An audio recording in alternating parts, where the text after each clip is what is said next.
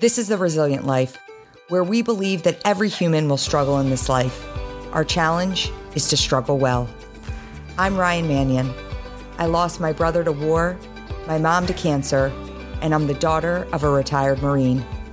I'm also a wife, mom, author, and president of one of the nation's leading veteran service organizations. Join me and some incredible guests as we explore the value of struggling well through life's inevitable challenges. Welcome to another episode of the Resilient Life podcast. Today, I have the head coach of Maryland men's lacrosse, John Tillman. And if you listen to this program a lot, you hear me talk about, that I played lacrosse in college, that my daughter and my kids are lacrosse players. So this is super exciting, especially coming off the heels of a 2022 national championship title, calling Maryland one of the greatest teams ever. So such an honor to have you on today, John. Thank you so much for joining us. Thanks for having me. The honor is truly mine. So let's talk a little bit. For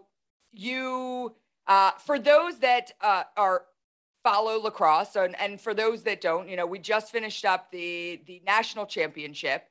And Maryland took the title Memorial Day weekend. It was incredible. The women's UNC took the title for the women. But, up pops, not only did Maryland win, but the first undefeated team since 2006 against Virginia. So huge feat.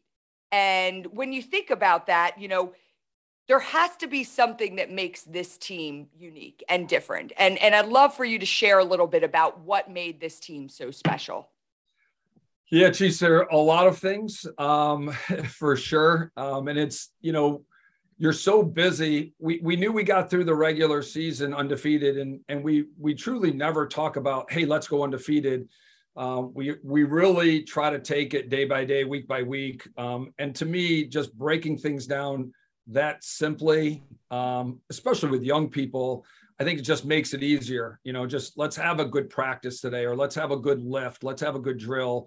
And just, if you're so focused on just being in the moment and doing the best you can at that point in time, you feel like there's an old book by Bill Walsh, The Score Takes Care of Itself. And really, we were just, everybody was so focused this year in so many ways. We got through the regular season and we knew we were undefeated. It was hard to escape that. And then the last 6 games just seemed to fly by. You had a conference tournament and then the NCAA tournament, and you're really kind of in this next, what's next mode. So when people said like you were 18-0, it kind of crept up truly that we actually got to 18. And then just in terms of, relative to other teams historically, we hadn't really thought about, comparing ourselves, and it's come up 1,000 times since then. But to think that, wow, people are bringing up this team with some of the great teams of all time, it's certainly humbling.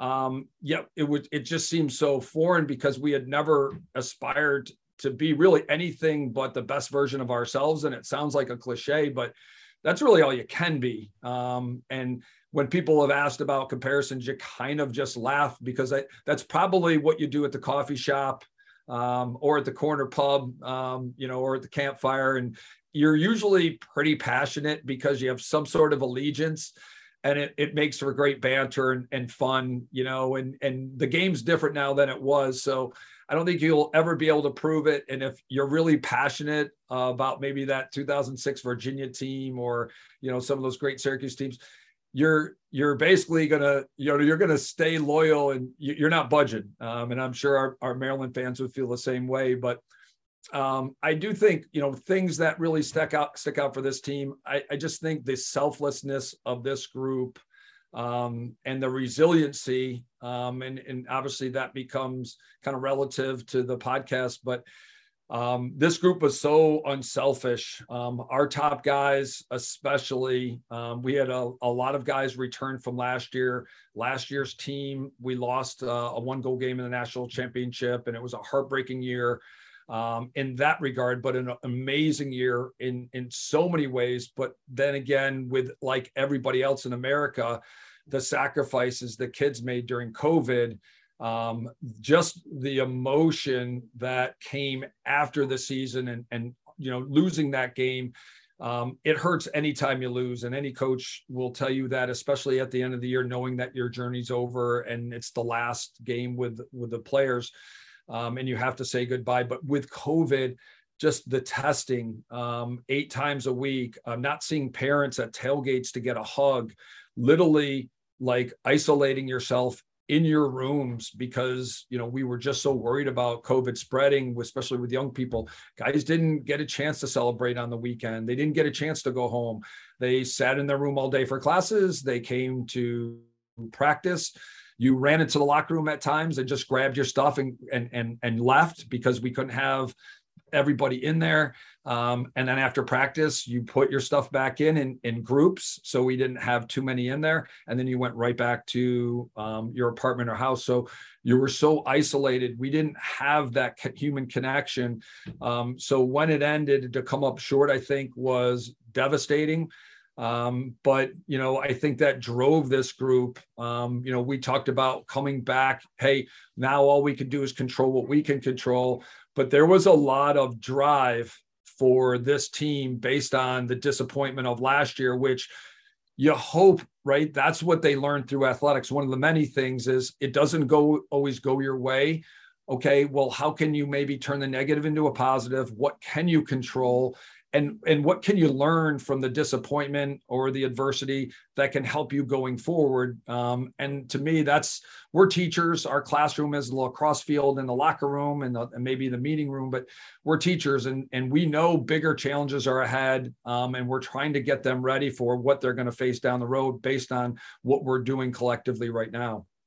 Yeah, and I love that. We're teachers and may not be in the classroom, but it's so true. And I talk a lot about, my all 3 of my kids play lacrosse, but my middle child, she plays soccer and she loves soccer. We know soccer is a super competitive sport when it gets to the high school and collegiate level.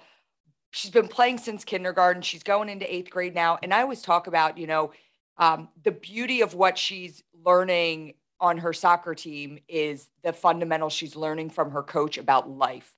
And I don't care if she ever steps on a soccer field in college, what she is learning from her coach right now about life in general, it's so powerful. We'll keep supporting her to play as long as it's available to her. And, you think about like this, you talk about adversity, and I love that. And, I watch this idea that, you're going to get another game, right? So for most of those kids, I know there were obviously seniors that graduated, but for most of those kids, they got that next game, right? They got that chance to come back and redeem themselves. And I think you can learn so much and probably way more from that loss than they learned from that win this year. I mean, losing by 1 goal, swallowing that and walking off the field with that's a big life lesson. And the obviously the excitement that they had this year is incredible, but they probably learned so much more from that game last year. And that's the hard part is, you know what the kids put in, and then, you get to that last game and, you realize one team's going to be, really happy and celebrating. And, one team's going to be devastated. Having done this for a while, you do realize, the journey is what it's all about, and the journey of life. But what I love about, athletics and being in college is that each year we go on a journey. And some people look at it as a mission.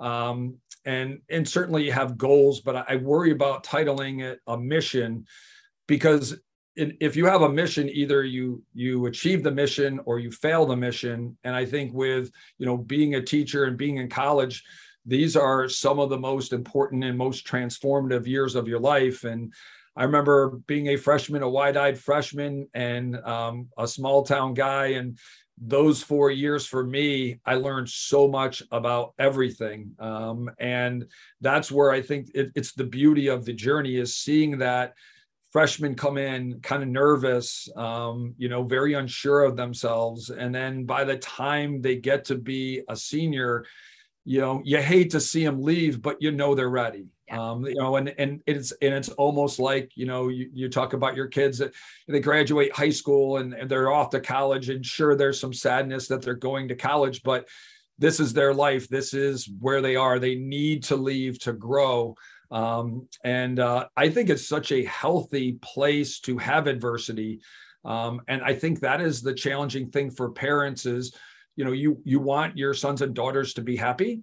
But it would be, it's not realistic to think that you can take away all the obstacles. And if they always get straight A's and they're always the best player and they're always the most popular person, and everything's going great, that's awesome because they'll be happy. But deep down inside, you have to realize that down the road, there's some stuff that's going to happen that's not going to be great. And have they learned those coping skills? Do they know how to manage disappointment? And that's eventually happening to all of us. And so I think it's super healthy to be in a college environment where you have, for us, 47 teammates, a coaching staff, a support staff, a sports psychologist, an academic advisor, coaches, everybody that's here to help you. So yeah, in your world, the bad grade, didn't have a good practice, you're injured, it's not going well with your girlfriend. That is huge at that point in your life.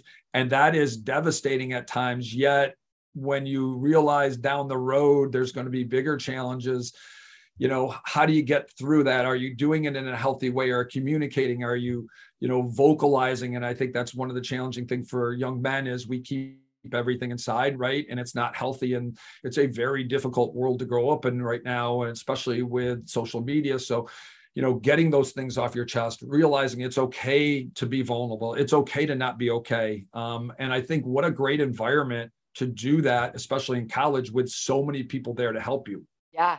No, and I love that. And I wanted to ask you a little bit about, coaching today and what that looks like, versus when you were coaching 10 years ago. I mean, there's so many more variables, right? And so, what are the biggest issues you're seeing? And are they trickling in, like the issues facing youth, are they trickling onto the field, and how do you, as a coach, prioritize?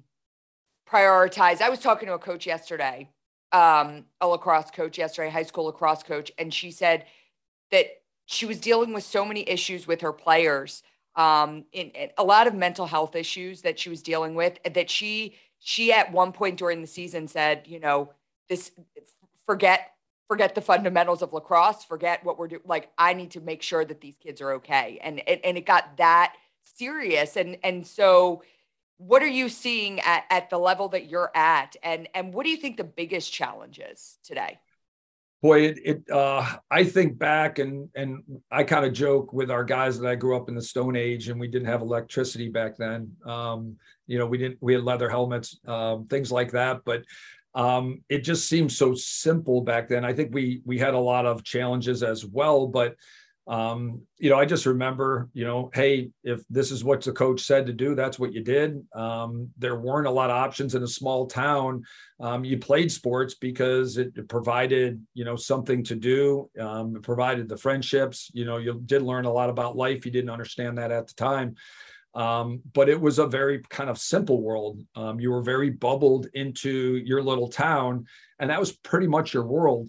To think that now with social media, and you think about especially these kids that are very good players, high school players, they're going to these national tournaments and they are little celebrities. They're recognized players. There are guys that, are freshmen, sophomores, juniors, seniors, and they're being ranked. They're 15, 16 years old. And so now all of a sudden, nationally, people in California know who they are. With social media, I think there's a lot of great things about social media. I think depends on how you use it. But I think there are a lot of good things, but there's a lot of danger there, especially with young people that, a lot of their identity becomes about the likes, how many followers, what people say. Do you do a good job of when you're not on there, or when you're done playing, realizing that you're going to get critiqued.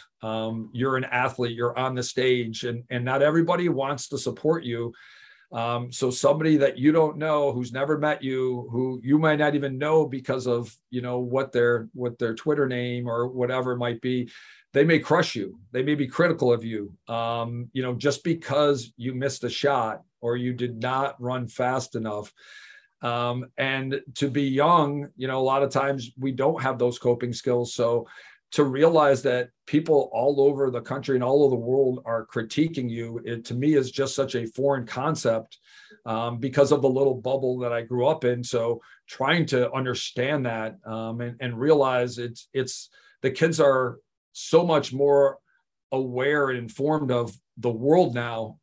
And it is a crazy, unpredictable world that we're growing up in.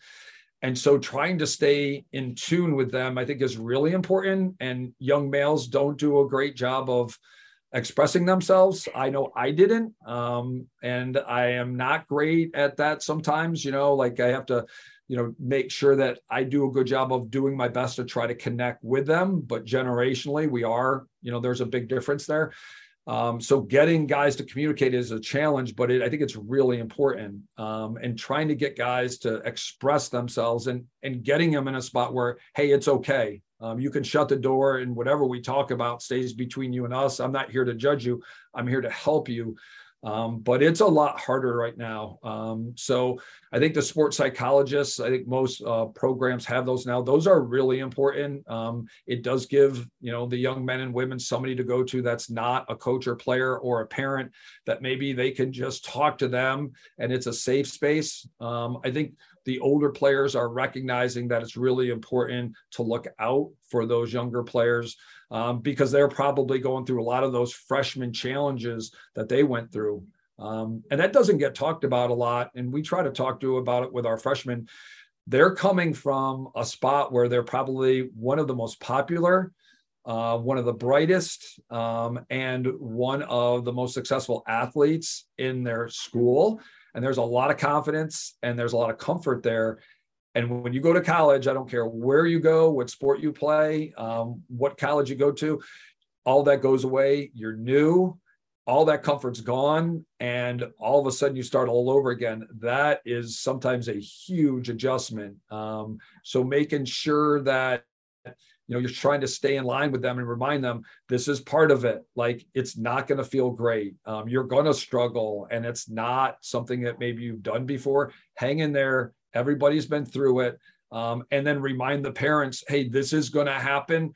Biggest thing you could do is keep supporting them. But anytime there's a problem, if it's academics, hey, did you go see your academic advisor? Let's go talk to them. Hey, problem with lacrosse. Have you talked to the older players and gotten feedback and advice? Same thing with the coaches. Things socially, same thing. Have you talked to the older players?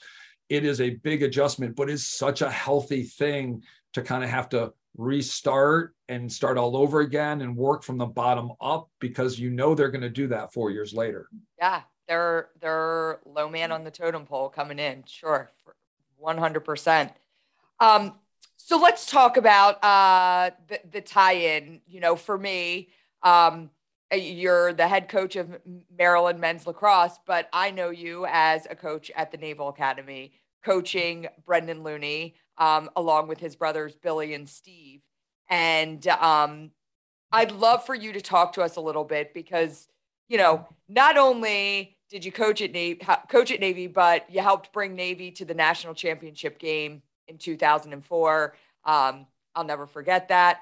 My parents sat next, and Travis sat with the Loonies at that game. And it was after graduation. I think they had already graduated at that point. It was a couple days later, and Navy did not win. But I have some of my favorite pictures ever of Travis and Brendan and Steve and Billy from after that game that night, when, they really let loose and embraced the loss. I'll put it that way. But let's talk about that idea. There's certainly a difference. You're coaching at Maryland, but you were coaching midshipmen, and talk to us a little bit about, did your coaching style change, and what does it look like, and what did you see the difference as and when you were coaching the midshipmen versus what you're doing now over at Maryland? Yeah, I'd be remiss if I, didn't, express my gratitude to Coach Mead, who was our coach, who gave me the opportunity to coach at the Naval Academy. And I remember back in 1995, I was coaching at Ithaca College, and there were some opportunities, there were some coaching changes, and that's kind of what happens. The year ends, and as a young coach, I was 4 years out of college, and there were some openings, and luckily, there were some people at my boss at the time at Ithaca College was a guy named Jeff Long, who played at the Naval Academy. And my brother graduated from the Naval Academy in 1986 and then went into the Marine Corps. So I was looking at a couple different positions, and I remember my brother going, listen, I don't know a lot about lacrosse. I didn't play lacrosse, but you have a chance to work at the Naval Academy. And, you're 4 years out of college. You may not want to coach for the rest of your life, but think about working at a place like the Naval Academy. It's the greatest institution of leadership in the world. Think about what you will get from just being there. And boy, it's great to have wise siblings. And my brother was spot on.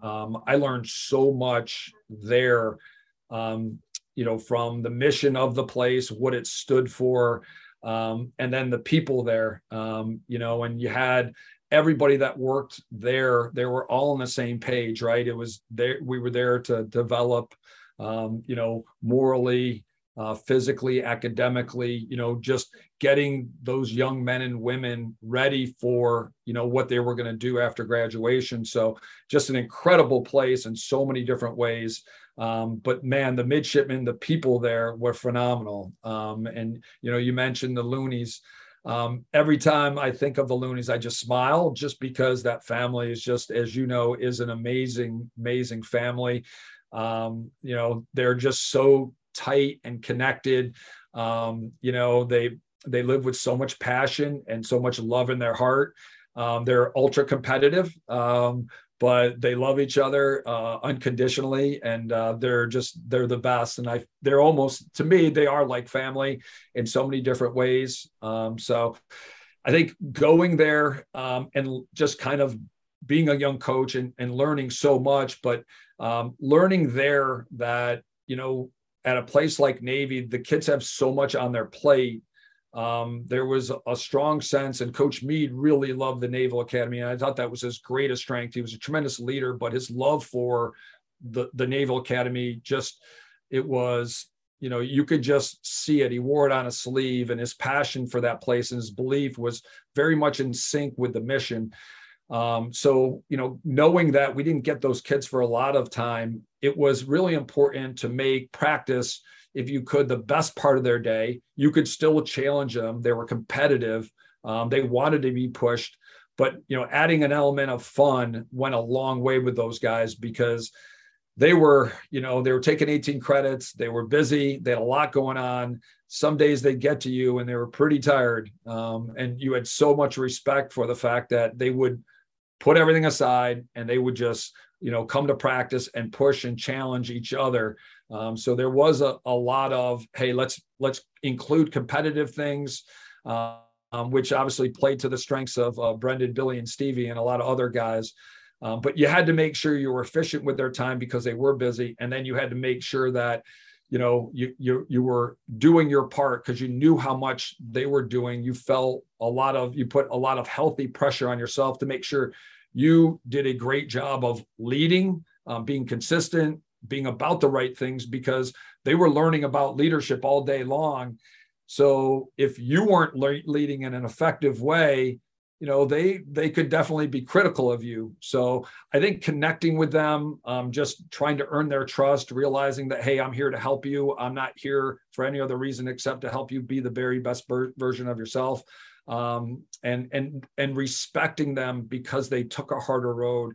I think that was something that I'm not a big yeller per se anyway, and I don't think I was a big yeller back then.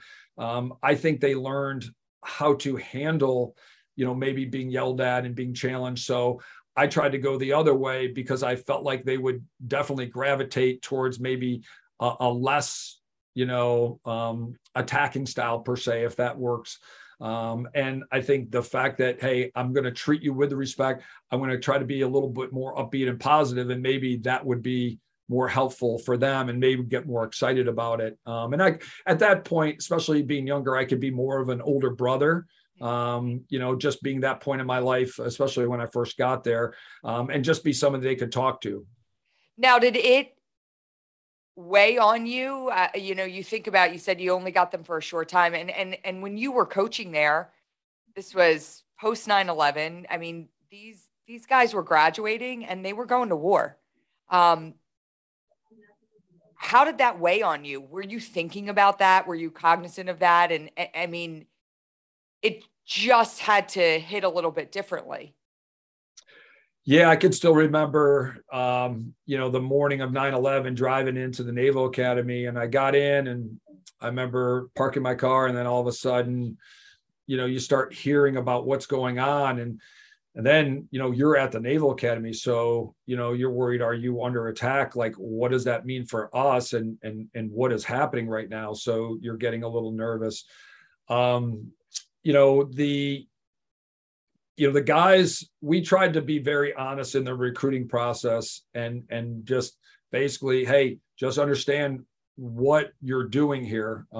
If you're coming just for lacrosse, you really don't understand what we're doing. I do think you can play a high level lacrosse. I think we can be a very good team and compete amongst the best. But yeah, there's another higher calling after graduation, and realize like you could be in harm's way, and you and your family need to think about that. And I think we didn't try to brush over that, because that is the reality of where you're at. Again, there's a sense of respect for the decision that they make. But I'd be lying if I said it didn't, wasn't something that I didn't worry about. And even where I'm at now, I still worry. That's when you get to know people, like, emotions and passion, it's part of what we do. You build relationships. So I jokingly have always said to kids, you're stuck with me forever. Sorry. But I am a guy that worries, and I want to make sure they're happy. I want to make sure that, we're helping them, because it's really not being a 4-year coach, right? It's a 50-year coach. So that was concerning, but you knew that they were very prepared. It's something that they signed up for and they volunteered for, and it was something they were passionate about. So I think those things helped ease that. But, it's a complicated world, and, there are some people that don't necessarily agree with our way of life here. And you knew that our guys were going to try to make sure they were going to defend our freedom. They were going to put themselves in harm's way. So you couldn't think about it a lot, but in a quiet moment, it did creep in. Yeah. Tell us about, if you're comfortable, how you felt and when you learned that Brendan had been killed in Afghanistan. He graduated in 2004, and then in 2012, you learned the news that he'd been killed. Yeah, that was a tough one.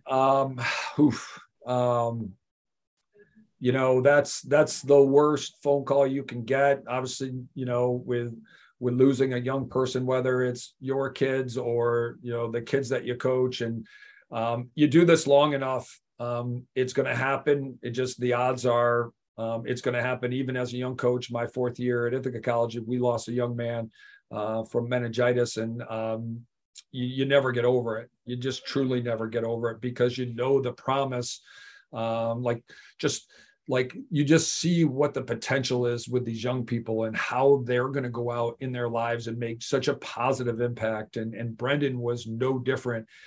Just a incredible human being. Every guy that we coached at Navy was amazing in so many ways. And Brendan, I think everyone there would tell you that he was just a special guy who wasn't trying to be special. He was just trying to be him. But at his core, his qualities were just so authentic, genuine, and good-natured that, for a guy who wasn't trying to draw attention to himself, was a guy that everybody admired. because of the way he carried himself, what, like what he was all about, the things that he did, and the things that he said. And it was hard to not just respect him, admire him, and just want to be around him.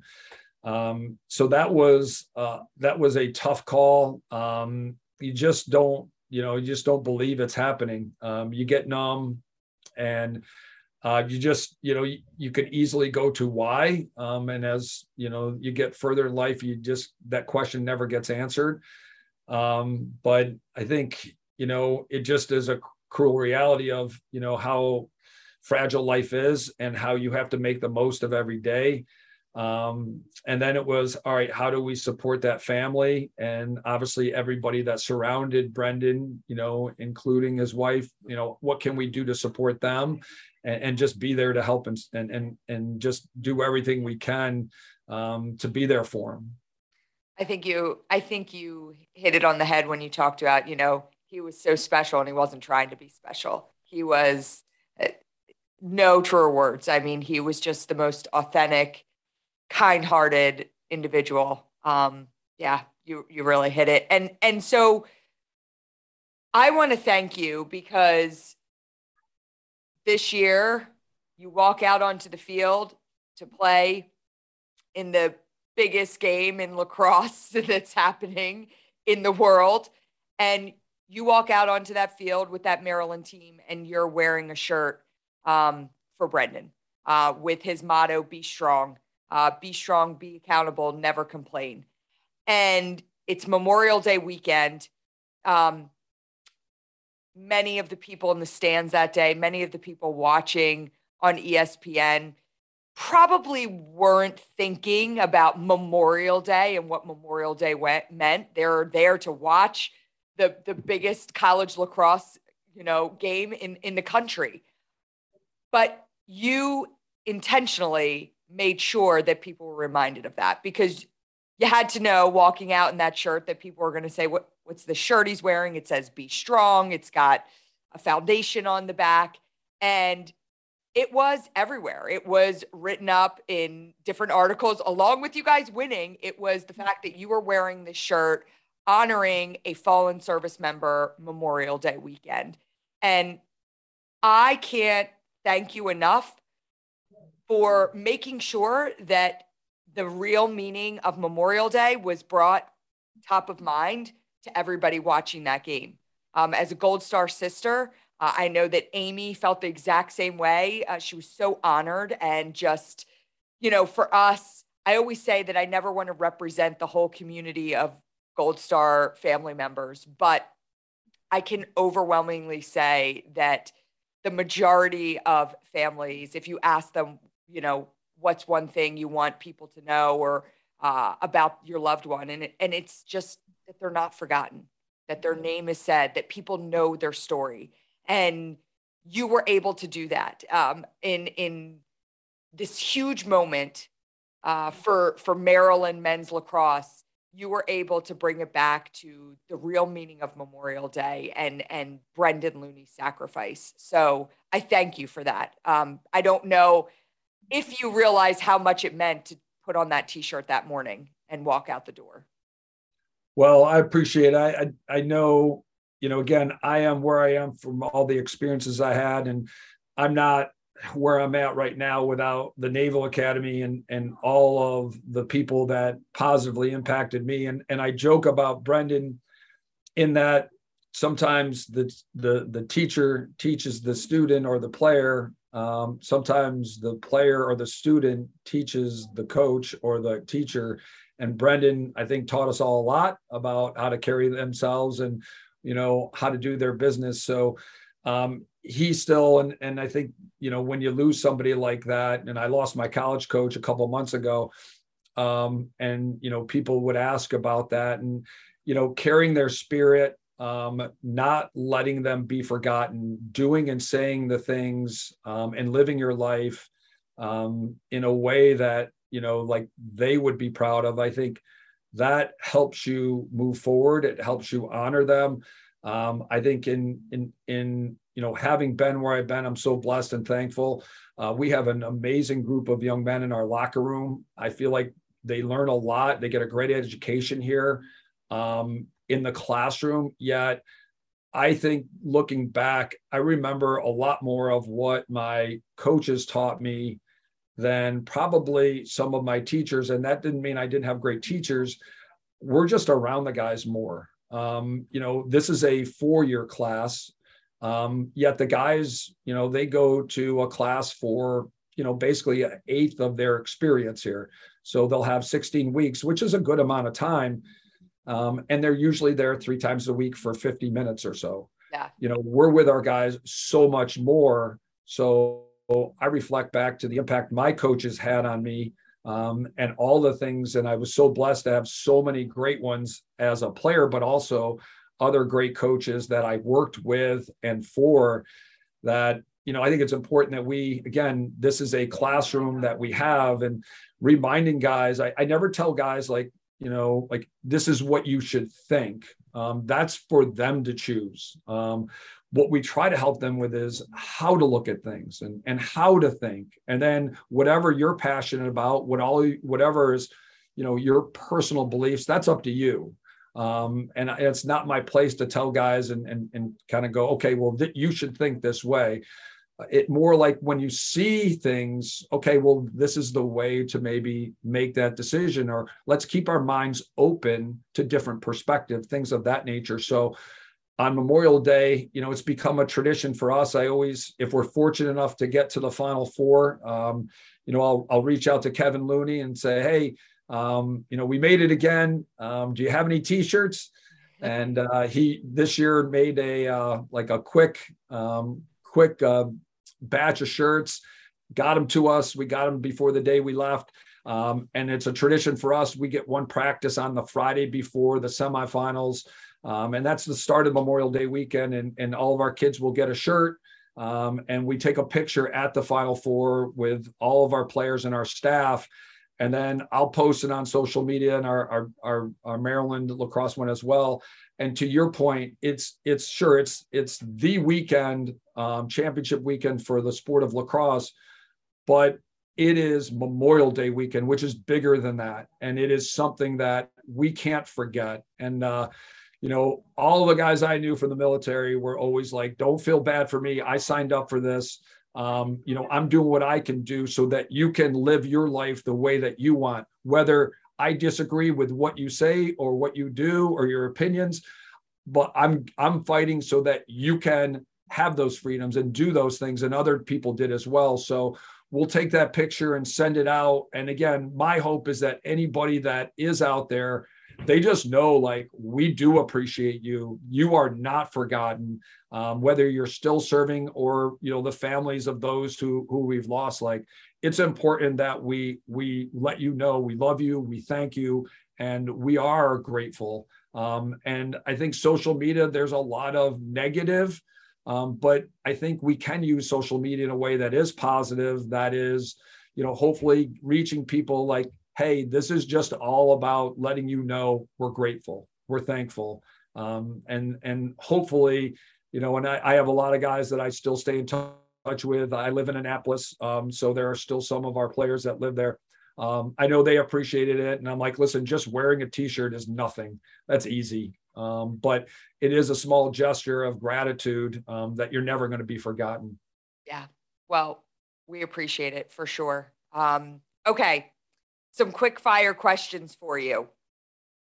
What or who has been the most influential person in your life as far as learning to be a leader or coach? Hard to pick one. I obviously what I'm doing right now, I'd say my first boss, Jeff Long, and my second boss, Coach Mead, at the Naval Academy. And then I would say my college coach, in addition to my parents. So I got 5 there, but 5 pretty important ones. I like it. Okay. What is easier to come back from, a losing season or a winning season? Losing season. You have that edge. Yeah. And I think handling success can be sometimes a lot harder than handling failure. If you have the right guys, they're going to be motivated to get that bad taste out of their mouth.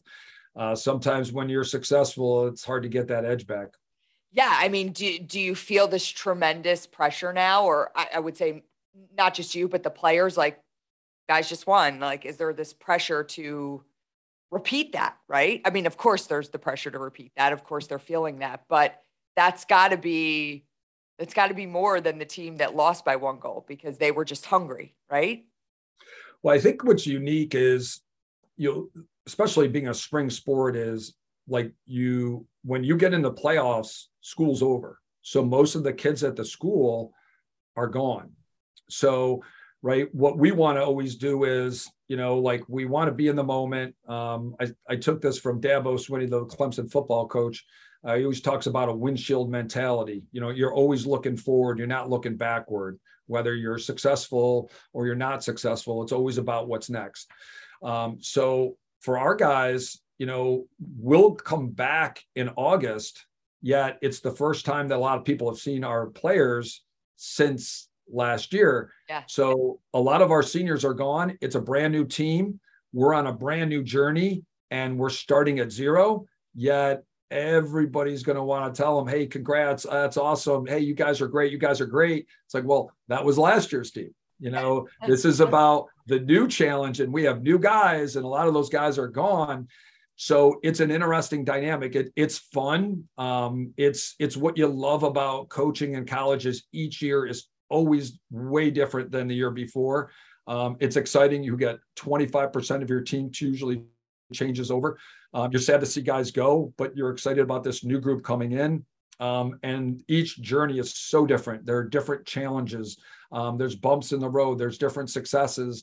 So you get excited that each year is so different, but you're starting at zero again. But people are not really letting you do that because they keep saying, well, you're defending national champions, or, hey, you guys won it. Like, that was that group. And so you always have to, like, try to get your kids back in the middle and counter some of those narratives. And that was one of the challenges this year when we were undefeated. And you try to hide them but you can't. And everybody is saying, well, you're undefeated. Oh my God. And we would constantly go, well, none of that really matters. It's really about what we do this week. Right. And so we did interesting things. Coach Saban talked about with the media rat poison and how he used what the press would say and how great they are. He called it rat poison. That was just a crazy use. So I went to Home Depot, bought 3 bags of rat poison and put it in the locker room and spread it out. And then I sent that video clip to the guys, and just as a reminder. So we had that in the locker room. And then we watched The Man in the Arena with Tom Brady and the episode about how they went undefeated that year, but then lost to the Giants, and how they got all that way and they were really successful. They just had one bad day. Yep.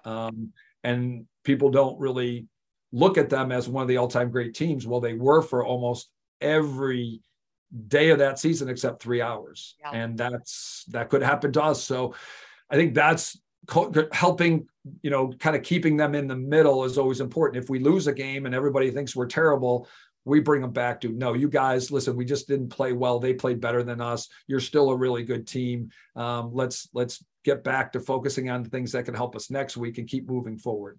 Love it. What is one of the most memorable games in all your entire career, whether as a player or as a coach? A memorable game that stands out to you?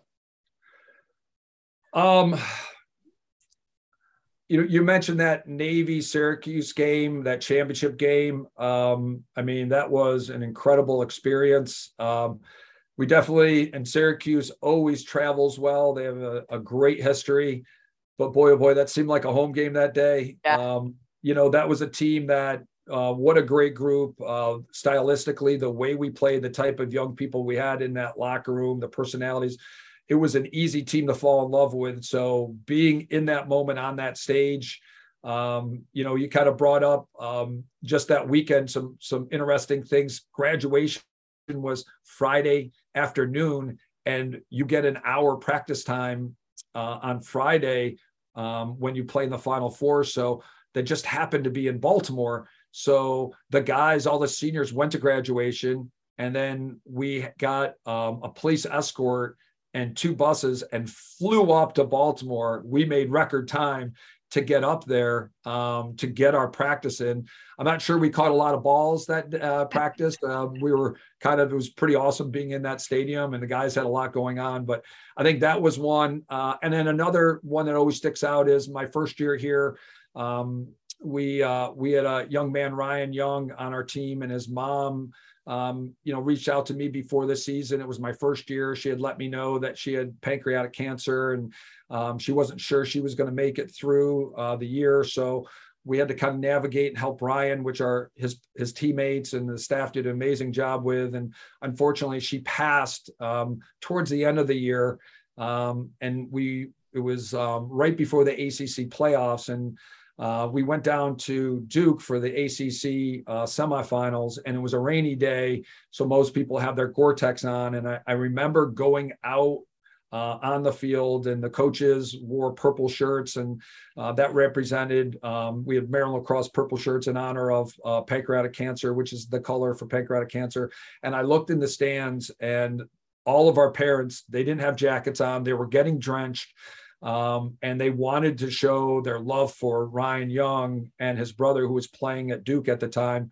And we were playing Carolina, but they just got drenched. And it was more important for them to show their love and support for Ryan and just wear that purple than it was to stay dry.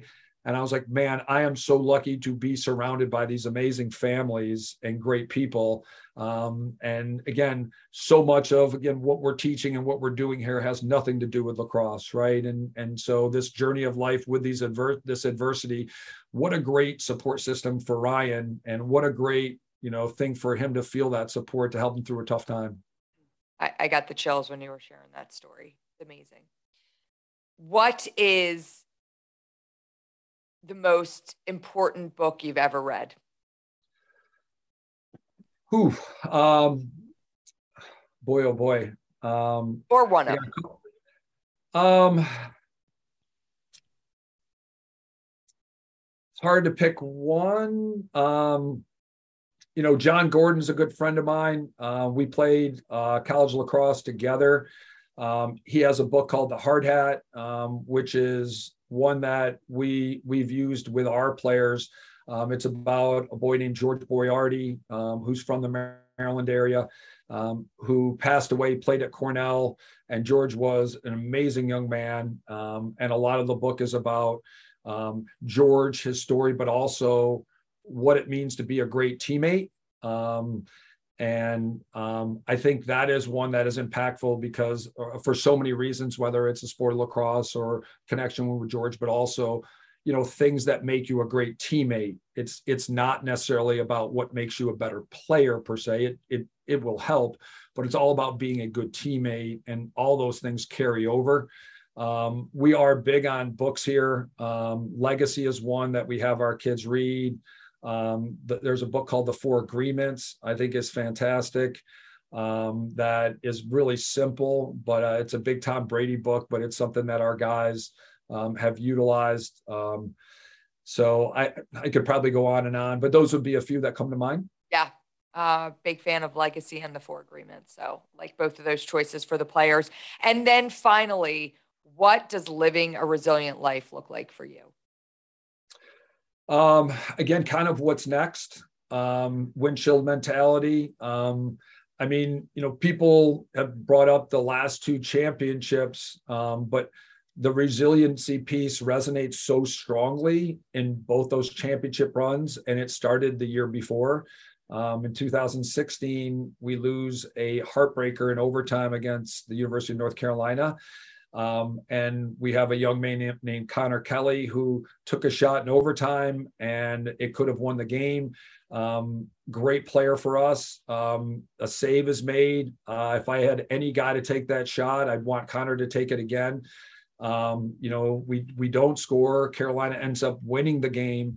Heartbroken. Connor, is a guy that, again, there's a million plays in that game. Yet, right, it's one of the later games, so he's beating himself up. His teammates were there to support him. None of us looked at that play being the defining play. Yet that's a long summer for him because I think he, in his heart, he's such a team first guy. He was like, I let our team down, which we don't get there without him. He, sometimes you can have a great shot and the goalie makes a good save.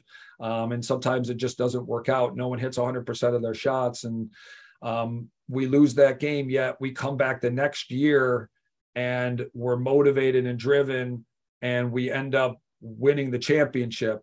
We have a tough year. We have some guys get injured along the way. We lose a few games along the way, yet the guys are resilient and we win it. And last year, we get close in that game against Virginia. Our face-off man, Luke Weirman, has a chance. There's not much time left. There's a face-off. He comes down. Hardly any time left on the clock. Luke shoots it. The goalie makes the save. And that highlight is what we saw over and over again after that game all last year. That's all anybody talked about. And Luke was a sophomore. He, during COVID, his freshman year, didn't take any faceoffs. He's a Westchester Henderson guy, so he's a Philly guy. Yeah. And was a guy that was a really good athlete who we thought could be a good player. And no faceoffs as a freshman. Last year as a sophomore, he does a tremendous job of getting us to the championship. But that's what people remember. Luke takes the summer, comes back. He goes from 45% to a 66%, which was incredible, and becomes a first-team All-American, and ends up leading us to the championship. And you could argue that he was our most valuable player in a lot of ways, but a guy that had to live with that memory. And every time he got on social media, that's what you saw was him missing that shot. It didn't define him. He just kept working, and his growth and his improvement, it is storybook. And just like Connor came back in 17, was a first team All-American and led us to a championship year, that adversity and just kind of getting up the next day, putting one foot in next to the other, in front of the other, and just continuing to just keep working and being resilient. That's what you love about athletics. Not every story will end that way, but it won't end that way if you don't have belief, if you can't move on, you don't get that support, and you can't get that one first step to take the next step to make the next step. So those are all things you hope that the kids learn along the way. A lot of the stories won't be as storybook as those, but there are so many little victories along the way, whether it's overcoming an injury, getting through that tough class.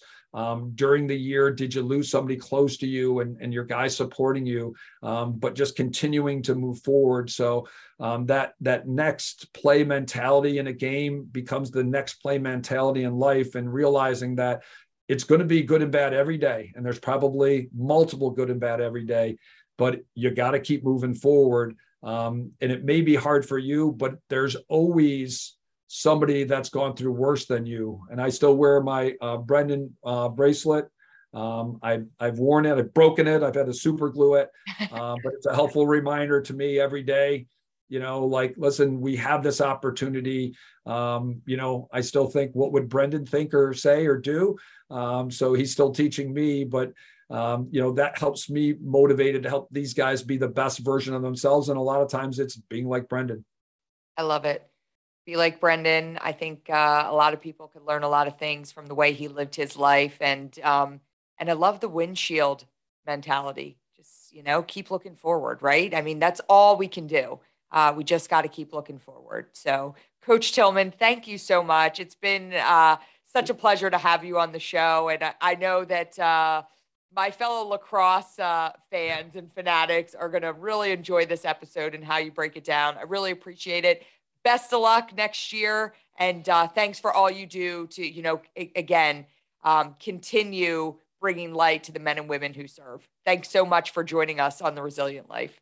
No, thanks for having me. And I'm wearing my Travis shirt in honor of that today. And, every year we go to Wreaths Across America. And I know I sent you a note last year and was there with some guys that go every year. Some of our players go. I think it is one of the just truly like bucket list activities is Wreaths Across America, because it is such a selfless, true, like American grateful expression, like of, hey, it's the holidays, we're all busy, but we're going to get up early and make sure those people know that we haven't forgotten them, and was able to leave one for Travis, and wanted you to just know that, like, he's not forgotten. And he obviously, if he's keeping company with Brendan, obviously great young man. And I wish I got more time with him.